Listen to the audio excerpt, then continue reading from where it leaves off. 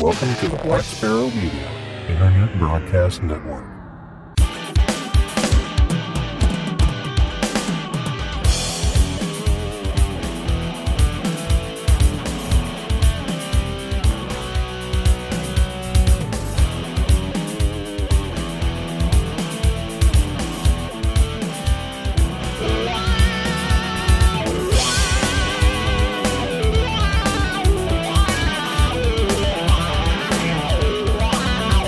You are listening to Linux in the Ham Shack.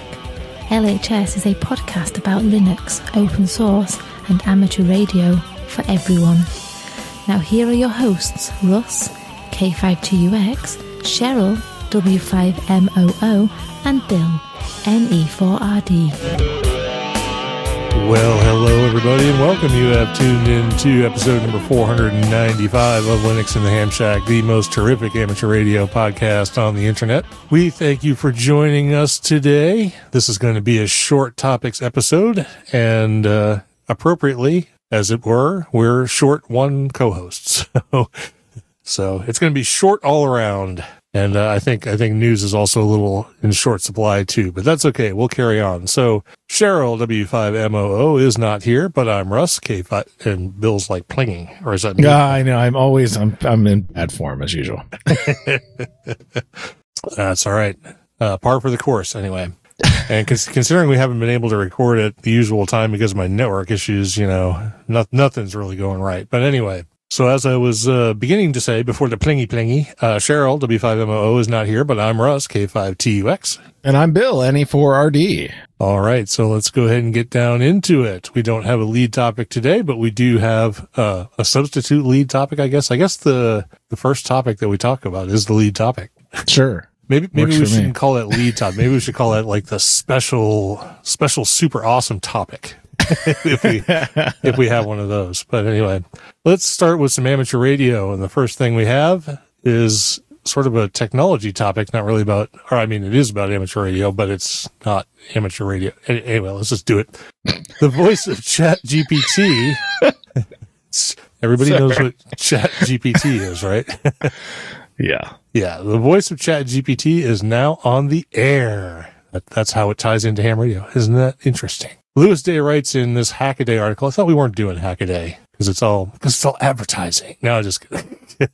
Yeah. I know. Get on with it. Right. AIs can now apparently carry on passable conversation, depending on what you classify as passable conversation. The quality of your local pub's banter aside, an AI stuck in a text box doesn't have much of a living quality. Huh? Are you not familiar with ChatGPT? Come on. No, I know. Is this actually written by ChatGPT? Is that why it's weird? No, it is written by a human, but that probably explains even more. Okay. Right. Human. An AI that holds a conversation aloud, though, is another thing entirely. William Franzen has whipped up just that on amateur radio. And there's apparently an embedded video in the article if you should go check that out. The concept is straightforward, if convoluted. A D-star digital voice transmission is received, which is then transcoded to regular digital audio. The audio then goes through a voice recognition engine, and that is used as a question for a ChatGPT AI. The AI's output is then fed to a text-to-speech engine, and it speaks back with its own voice over the airwaves. William demonstrates the system, keying up a transmitter to ask the AI how to get an amateur radio license. He gets a pretty comprehensive reply in return. The result is that radio amateurs can call in to ChatGPT with questions and can receive actual spoken responses from the AI. We can imagine within the next month, AIs will be chatting it up all over the airwaves with similar setups. After all, a few robots could only add more diversity to the already rich and varied ham radio community. That seems like it's tongue-in-cheek, but video after the break. So that came from Hackaday. So how is this different from just like hooking up, the ALEXA to ham radio? I mean, well, it's essentially the same-ish, I guess, except for that, I don't know, maybe you can call into, one of those services and order some fine goods from Amazon for somebody else. That would be, that would be the difference. I don't know. I'm starting to get a little ChatGPT fatigue because everybody's talking about integrating it everywhere. And frankly, I'm not terribly impressed with it myself, just because it's just, well, it's a bit creepy, but that's besides the point. Not to mention all the lawsuits against it because of lifting content from everywhere else to obviously train it and learn stuff. But then again, don't we all lift content in our brains doing a very similar thing? But that's how all the AIs work, because it's the only way they can have any kind of knowledge is to seed them from somewhere. So yeah, I'm not sure it's an appropriate use of amateur radio, but hey, this is, experimenter's paradise. So why not? Why not throw one more thing in there?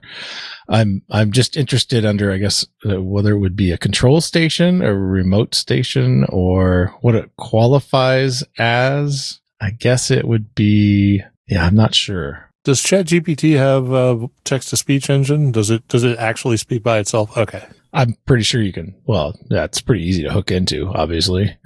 Yeah, you could. I was just curious if it had its own native one or if it was using something else. As I discuss here is that they're talking about it does do a conversion and then pushes it into the ChatGPT AI, and then the AI's output is back, reverses back to a text-to-speech so it can produce it on the air. That probably works fine because ChatGPT, if you've ever used it, it looks like it's a typing human because it types back to you, which is probably the creepiest part, but I'm like not really sure what the purpose of that is. Maybe to make it feel more human, less AI like. I don't know.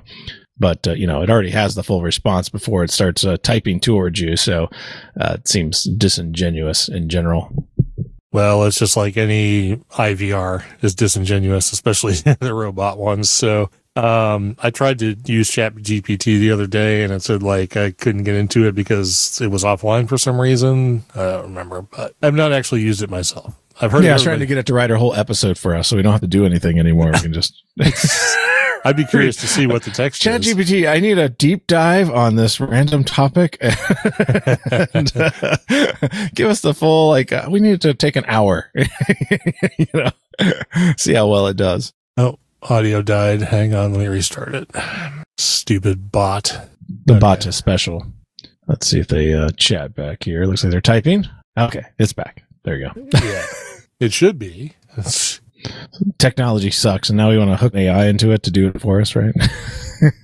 Well, maybe it could automatically restart the bot when it goes down. Yeah, that would be useful, I suppose. All right. So where were we? Oh, yeah, we were done with ChatGPT for now and moving on to our next amateur radio topic, which Bill will fill you in on. Yeah, so the ARDC, or so I've been given some how we like to make words out of these acronyms. Dan suggested I pronounce it RDIC. Or if we want to throw a pirate spin on it, it can be Arctic. So Arctic has had a January community meeting, as they generally have. I believe maybe it's quarterly or might be a couple times a year. But anyways, I had a Zoom call. I didn't get to join it live. I had the grandkids, so I did watch the video version, which we posted links to in the show notes, so you can always check that out. The meeting covered basically some introductions for the new TAC members. That's the Technical Advisory Committee, and then they had some new GAC members. The people at GAC, the Grant Advisory Committee members. Some people shuffled some seats, and they have some new members in there. Also, the new technical director was introduced. They talked about their 2022 grants update, how they did for the year. They did 101 grants, distributing about $8 million. So that's pretty awesome from that update. They also talked a little bit about where they're going to be at, so where you can see them face to face. They'll be at Hamcation coming up in February. Oh, I guess that's pretty soon, like in a week or two. HamSci Workshop, they'll be there in March. Q said today Virtual Ham Expo, which is coming up again in March. And, of course, they'll be at Hamvention like they were last year. So if you want to meet those folks face to face, they're a great team of people. So definitely put those on your calendar if you're going to be at those events to stop by and say hi. They also did a big 44net assessment. A company, 2P is the name of the company, was contracted to do an assessment from the users of the 44net, and they got quite a bit of responses back, more than they thought they would. So that's good. They didn't really go into much detail of direction and commitments for changes with regards to the 44net at this point. but they did go over the results of the survey, and that, of course, is also linked in the show notes. So yeah, if you're interested in any of that, interested in getting a grant, interested in seeing what kind of projects they've been granting, anything like that, plus their annual report, it's all linked in the show notes. So check that out, and maybe catch the next ARDC or ARDIC meeting to be announced at some date in the future. Probably, I'm thinking June or something like that. ARDIC as opposed ARDIC. to your dick. Yeah. All right. Anyway, lots of links will be in the show notes about that. Lots of interesting stuff. And the ARDC continues to plow on giving through money, which is nice, I guess. Still have it. Did the ARRL club thing, is that still going? As far as I know, I haven't looked to see if they have a 2023 grant cycle, but obviously they finished up last year's grant cycle. Yeah, I would just check the ARRL for that if you're interested in a club grant. Yep, I'm going to do that. I got to get off my ass and do some stuff here real soon. But anyway. All right, moving on. We do have another amateur radio topic, and that is the ARRL director in conflict of interest. Oh, no. From the notes of the committee meeting in November, whereas the ARRL Ethics and Elections Committee, E&E, has determined in accordance with its authority and duties the procedures defined by the ARRL's bylaws and in consultation with the ARRL Connecticut Council, that the director, Ria Hiram, failed to make a full, transparent, and timely disclosure of a potential conflict of interest between himself and the ARRL. That Director Hiram has created an actual and ongoing conflict of interest through the creation and publication of a book which competes with one or more ARRL publications. Oh no. Whereas, despite several requests from E&E to Director Hiram, no information was provided by Director Hiram. Was this written by ChatGPT? To mitigate any findings. It is therefore resolved that Director Hiram just keep pronouncing it differently every time. Yeah. J-Ram. Be recused in accordance with recusal level 1 as defined by the ARRL bylaws, section 46D1. This recusal shall apply during any discussion and or consideration of ARRL publications and training strategies, contents, marketing, and or plans, including discussions of actual or anticipated competing publications. It is further resolved that Director J-Ram is hereby notified that violation of the conditions of recusal or failure to meet the fiduciary obligations and requirements set forth in ARRL governing documents and in Connecticut law may cause this inquiry to be reopened. Boy, I see you put a link to her book. Yeah, Ria. Yeah. Well, I mean, Ria could be a he. I mean, I don't know. Well, I mean, you got to be up in your ARRL stuff, I guess. Anyway, I'm a member. That's as far as I go. Yeah, Riam's one of the newer directors. Kind of came from the shakeup of transparency and stuff like that, which is kind of funny because Ria wasn't very transparent that she had this book in process. What's the senator's name? George Carlo. What the hell's his name? Like the one who lied about everything? No, that's in New York. Yeah, I don't know. I wonder if it just seems like it's rampant nowadays, even in the ARRL. It's in Two-Land too, so it's basically the same thing, right? Right? That's no surprise. Northeast. That's just kidding. George Santos. Yes, that's what it was. Yeah. I wonder if George Santos is moonlighting as Ria Hiram. Yeah, well, I've seen them both. I mean, maybe because George was you never see him in the same place, right? So, well, that's true. That's true. He was supposedly an exotic dancer in Brazil or something. Yeah, maybe. I don't know. Yeah. But anyway, so this was kind of floating around the interwebs, and it's fun to read all the random comments and stuff like that. A lot of people were wondering why this matters to the ARRL, and I guess most people forget the fact that like the ARRL funds itself through not only memberships but publications, and it is generally a publication company first as a nonprofit, and that's their big big money drivers doing these handbooks and study guides and question pools and everything else. So to have a director actually put out a study guide for the technician exam, I believe that's what it was, if I remember correctly. I won't click on the link to Amazon again because then I'll buy something.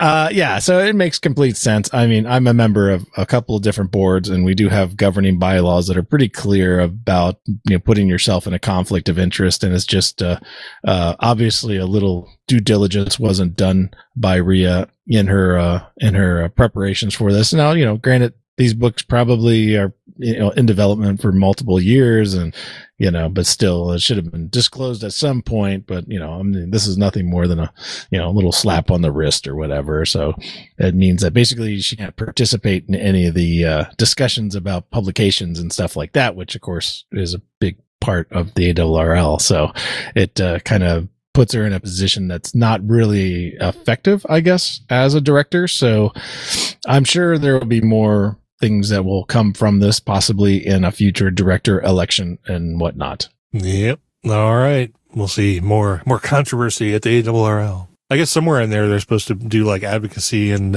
like legal stuff too. Yeah. Yeah. It's all in their bylaws. It's all published. I mean, they're a nonprofit company, so everything is public, very public. All right. Very good. So let's move on from amateur radio specific topics and get into some open source. And Bill's going to tell us some of the downsides of open source culture. Don't we run through this like once every 18 months or something? Yeah. I'm almost wondering if these articles are on like repeat to, republish themselves or whatnot. But anyway, this is an article by InfoWorld, totally legit news source, so totally not coming from ChatGPT or anything else like that. This talks about the 7 downsides of open source culture. So open source passion fuels developer creativity, learning, and community, but it's no Shangri-La. Here are 7 pitfalls to consider before joining an open source project.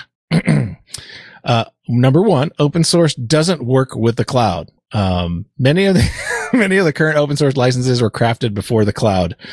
And basically what this point gets into is the fact that many open source projects get swallowed into the cloud and have licensing issues downstream or viability issues with any kind of profitability or money and stuff like that. You can look at MongoDB, MySQL, and many other products. Redis, I guess, would be one. Is that one too? Yeah, possibly. All these little things that we take advantage of in our cloud deployments, are sort of originally open source projects, and they have maintainers that don't get to reap the benefits of being part of the cloud. And that's kind of what they point at with this particular item. Number 2, open source has a diversity issue. Open source developers can be an edgy group, brusque, distracted, opinionated, and downright mean. We're looking at you, Linus.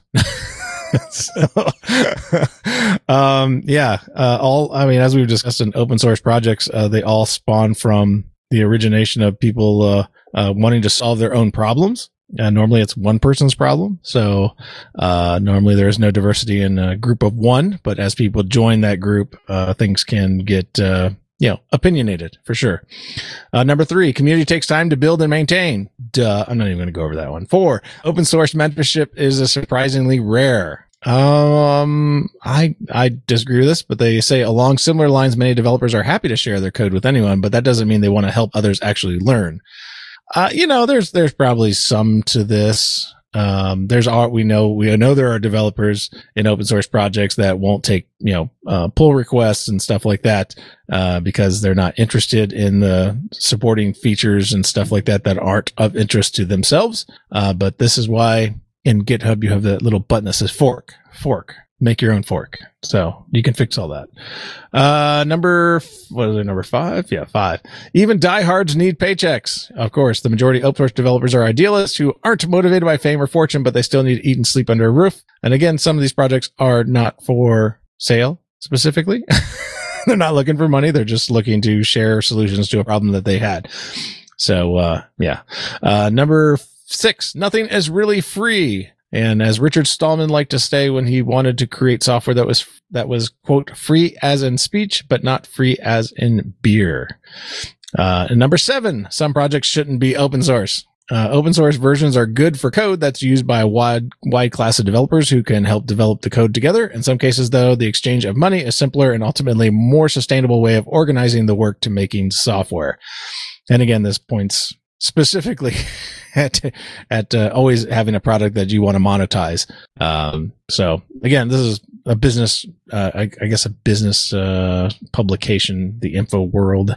So it's always going to be geared towards, everybody's writing open source software for enterprise shops. I'm certain that's how they think the world actually turns. But it's just definitely a slanted version of what open source culture has as downsides. But like you said, this has been repeated multiple times, and I don't know. I was looking for something to put in here that wasn't too technical. So back to point number 4 for a second. I think it's a case of a lot of stuff gets put into open source because it's a project that someone had a specific use case for. So they built it, put it out into the GitLab or the GitHub sphere, and it's out there. And then when people want support for it, they don't get it because the developer really didn't have support in mind when they put it out there. In a lot of cases, it's just like, I wrote this thing for me. If you want to use it, here you go. And if it doesn't work, then, figure it out.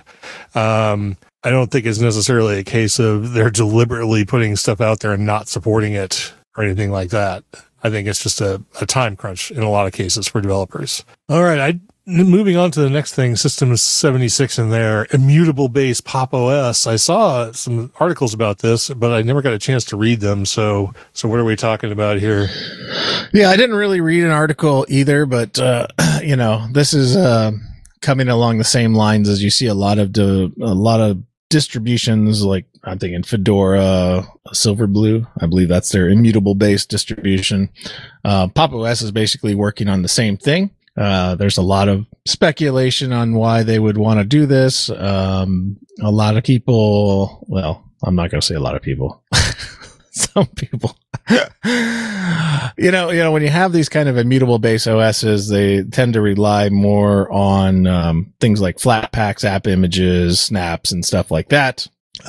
Some people, including myself, don't really like those at all, and tend to steer away from those. Obviously your cell phones are all immutable base operating systems. This is what protects it from an application doing nefarious things to your operating system. So essentially that's the whole point. They're working on an immutable base. So they would have an operating system that can't be tampered with by an application, regardless of how you bring it onto the system, whether that be compiled or whatnot, or a Flatpak and stuff like that. So, it's just interesting. Not really, horribly newsworthy, but, it's always kind of interesting when a project tackles something, different like this. Yeah, absolutely. I'll be interesting to see how it is, because I do have one machine here running Pop! OS because we declared it the best. So I had to have one running it. So, see where that goes. But anyway, something to look into as time goes on. And so my prediction for you distro hopping has already proven itself true, and we're just barely into February. So you've looked at some other distributions with an eye towards Linux in the Ham Shack readiness. So what have you found here? Yeah, so I didn't get to actually to download or run these. Actually, I downloaded Blend, but anyway, I found a couple of different distributions. One of them is sort of gaming centric, and the other one's just more of an interesting blend, let's say. The first one is Blend OS, and what Blend OS is, it's a seamless blend of all Linux distributions. Blend OS is based on Arch Linux, but you can use any app from any of the distros supported by Blend OS, or even install a desktop environment from any of the distributions and use any of the distributions in standalone sessions. Sorry, I'm getting all phlegmed up for some reason. You can use apt-get, DNF, and Yum, Pacman, and Yay all together from the same Blend OS shell, just like you'd use them on their native distributions, Ubuntu, Fedora, and Arch, respectively. So that's one of the OSs. I actually downloaded the ISO, and it wouldn't boot into the virtual box, so I didn't really go much further than that, but I will circle back and take a look at that in a little bit more detail, just to kind of see what that looks like. The other distribution, I'm really curious about if, like, you apt install something and then Yum install something, does it enter package manager dependency check against itself? Or I mean, that's the whole point craziness. of it. It should. It should, but or just did it install everything from Flatpak, regardless of the operating system? That way, everything's sandboxed and there can be no problems. Yeah, I don't know. That's why I really wanted to take a look at it, because I wanted to kind of see if you try to install the same package from three different distributions, what actually occurs. So, so I'll get there eventually. So that's kind of why I put it on my radar. The other one is Pika OS, and Pika OS is a gaming focused Linux distribution focusing on the ease of use and high compatibility using the know-how from Nobara, which we have talked about. Nobara is that very colorful Fedora distribution I think I talked about in November or December. It's combined with an Ubuntu base. Pika OS is almost unrivaled in software compatibility. That's to be determined, but that's what they say. Pika OS Game Utilities is a package that they have. It's a meta package that installs Steam, Lutris, G-Overlay, I guess, Mango HUD, Winetricks, VK Basalt, and other gaming-centric tools. That's why I was interested in it. Microsoft TrueType fonts for better Windows font emulation. Blender for creating 3D images, OBS Studio for streaming, KDN Live for non-linear video editing, Krita for painting, and LibreOffice for productivity. So this is another, gaming-focused OS or distribution that, I was going to take a look at. I don't know if I'd actually install games on it or whatnot, because I'm super happy with Garuda. So I think most of my distro hopping now is just going to be inside of VMs for sure. I still have one machine that's running Pop OS, but that's about all it does. All right. So anyway, we're kind of on a gaming path. I've been gaming my friggin' head off lately. But only because Minecraft is way more addictive than I remember it being back in the day. So, but with that in mind, you do have an update on your gaming system as you've been working on it, your Garuda-based computer. So tell us where you're at with that. Yeah, so this is sort of an update to that last episode where we went into a semi-deep dive of the gaming PC and what I've been working on with the gaming project. And this is a Garuda Dragonized Gaming Edition version of Linux. And I did notice when I did install Doom, and I talked about I didn't get that installed the last time. So I did get it installed, and I started running through the first level, and I noticed I was getting some crackles inside of the audio, and it seemed pretty consistent. So I Googled around for some pipe wire issues with the same thing. And sure enough, there was an additional edit I needed to do in my Etsy security limits D config, or your limits.conf, depending upon what system you're using. I just added a conf file for my audio and basically setting the audio to nice of -20, and all the crackles went away and the game played flawlessly, except for I was getting killed by the by the zombie thingies or whatever, the monsters or aliens. I can't even remember what they are. But anyway, so that went away real nice. I did end up having a kernel issue. This is no surprise for you Arch fans. Zen did have an issue with the kernel, and unfortunately I updated both systems at the same time, and I rebooted them, and all of a sudden my desktop was sort of like totally unresponsive. In fact, most stuff was unresponsive. And I was concerned I was going to have to whack the entire computer again. I did kind of look around, and I found out that there was an issue with Zen at the moment. And I unfortunately didn't set up a backup kernel on my installation, using like the LTS kernel. And luckily with the Garuda boot thing, they have a simple one-click chroot your install. So I was able to chroot in and install Linux-LTS and Linux LTS headers, and then reboot my system. And all of a sudden I had another option in my kernel configuration, or my grub configuration. So I was able to boot the LTS kernel, and I was back in business. No harm, no foul, but it does remind me that I should remind you that you should install an LTS kernel if you're using some kind of fancy schmancy kernel with real-time settings and all other kinds of latency additions that may or may not work in all instances for you. And I quickly did exactly the same thing here on the Shack PC, which I'm using right now to record this, just to have it as a backup. It doesn't have the issue with the Zen least it didn't show up, probably because this is such an old i7 that it doesn't really care about some of the changes that really affect the newer architecture, which of course my two Shack PC or my two gaming PCs are fairly new hardware. So yeah, definitely install that second LTS kernel, and that'll prevent you from getting semi locked out of your machine with any kind of bugs with Zen. And I haven't rebooted back into Zen yet to see if those issues have been resolved, but yeah, the LTS kernel works fine with everything. So all right, sounds good. I've been doing the evil thing. I've been gaming on a Windows box, but boo. I have one upstairs too. So. Yeah, I have Minecraft on an Ubuntu machine, outside. So when I'm out there, I use that, and it's all good. I was going to put in another topic, and I didn't get around to it. I wanted to talk about Open Connect. Have you ever heard of that? I've heard of the word. It's not coming to mind though. It was interesting because it's a VPN client for all of your like commercial grade VPNs like Juniper SSL and FortiGate and Cisco and all that. And it integrates with like Network Manager and stuff like that. So that's kind of neat. I definitely want to get into that. So I guess when we do another short topics episode that I'm going to talk about that, but I wanted to get it out there in case anybody uses those kind of VPNs and wanted to have some direct Linux integration with them. Check out Open Connect, and we'll talk about it more in a future episode. Cool. All right. Well, that's all we've got for topics. We're down to announcements and feedback. I did not have any feedback from the last episode, and I don't think we've had anything that we haven't wrapped up since the last one before the end of the year.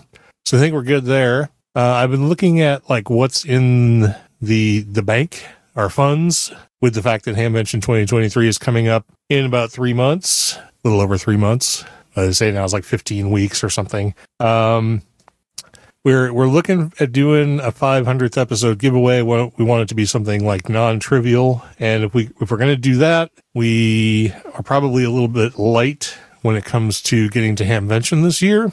So in years past, I've put up a GoFundMe to get some additional funds to help us get to Hamvention, and I'm going to do that again this year. But the goal is going to be half as much because I think our regular donations are such that we don't have to go, whole hog. I guess we could just go half hog.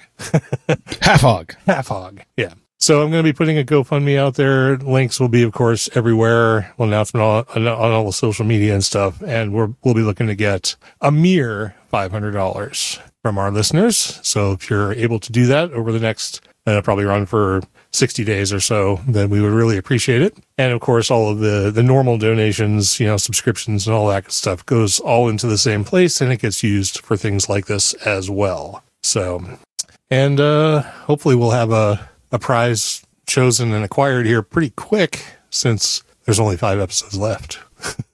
Yeah. before we get to the big one. So there is that. More information will be forthcoming on both of those, like very, very soon. And with that, we are pretty much done. Just have to do the new subscribers, supporters, and live participants. So I'll run through those real quick. We have a new old subscriber, Steve Sainer, who's, I don't know if he switched to Patreon or what, but he's a new Patreon. But he's been a long-time listener of the show, so thanks, Steve.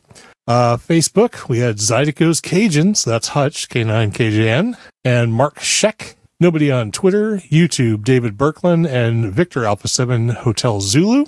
On the mailing list, we had W8MKG join us. I think we mentioned that last time, but I didn't remember, so I just put it in here in case, so I don't miss anybody.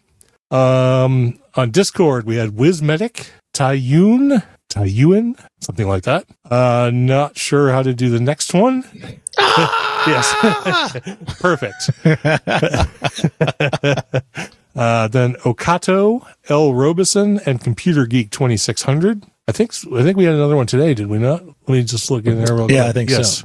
Yeah, we had ON7LSP, Luke. And that brings us down to the live chat. We actually had some folks join us for the live chat. We had Jeff, KC0JFF, Russ, KC5CNT, Ted, WA0EIR, Darren, VK6EK, and MVB is in the live show chat, but he's been in there for like 2 or 3 days. So I think his participation in today's show is suspect, but Totally sus. We'll go ahead and list them anyway. All right. Well, that brings us down to the end of the show. So we want to thank everybody who was here listening to us live and chatting during the program and enjoying all the goodness that is listening while we do it live. And hopefully we'll be able to do it at our normal time at some point whenever I get my network issues straightened out.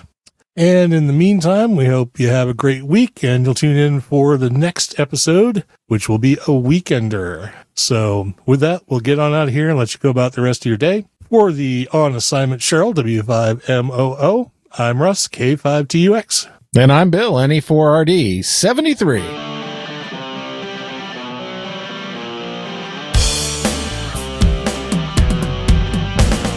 Thank you for listening to this episode of Linux in the Ham Shack. LHS is a community-sponsored podcast. Our website is located at lhspodcast.info. You can support the podcast by visiting the LHS Patreon page at patreon.com/LHS podcast or by using the contribute list on the homepage. We have a presence on Discord, Facebook, IRC, Twitter and YouTube. You can also drop us an email at info@lhspodcast.info or leave us a voicemail at 1-909-LHS-SHOW. That's 1-909-547-7469. Visit the online LHS merchandise store at shop.lhspodcast.info for fun and fashionable show-themed merchandise. Until next time, remember to always heed your hedonism.